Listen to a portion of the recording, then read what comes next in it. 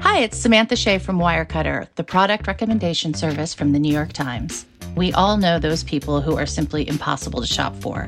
At Wirecutter, we have a huge collection of gift guides to help you find the perfect present. We can help you find a gift for the indoorsy type, a gift for the coffee lover looking to try a new bean, something that's nice but not too nice for the new person you're seeing, the best packing cubes for frequent travelers, for the music-loving dad, try a Thelonious Monk album. We believe there's a perfect gift for everyone, and Wirecutter can help you find it. Check out all our gift guides at nytimes.com/gift guides. From the New York Times, I'm Sabrina Tavernisi. Here's what you need to know today. On Sunday, Merci, mes amis!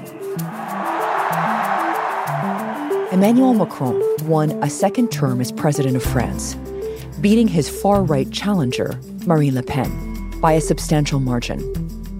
At the close of voting, projections showed Macron taking 58.5% of the vote to Le Pen's 41.5%. His victory in a bitter election campaign was wider than appeared likely 2 weeks ago, when the two candidates were very close in the polls.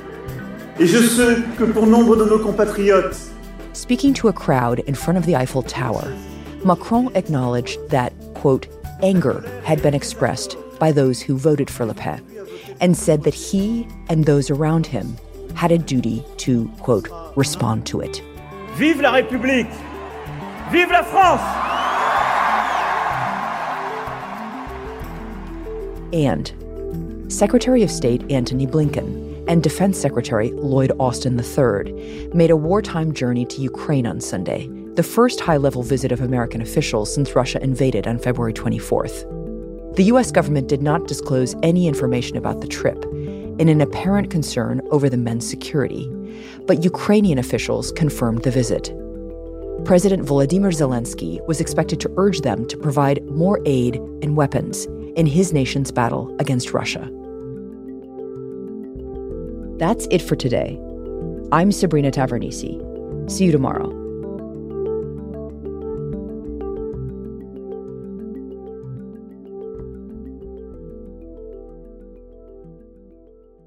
This podcast is supported by the Freedom From Religion Foundation. I'm Ron Reagan, an unabashed atheist, and I'm alarmed by the intrusions of religion into our secular government. That's why I'm asking you to join the Freedom From Religion Foundation, the nation's largest and most effective organization of atheists and agnostics, working to keep state and church separate. Phone 1-800-335-4021, 1-800-335-4021, or visit the Freedom From Religion Foundation at ffrf.org. Ron Reagan, lifelong atheist, not afraid of burning in hell.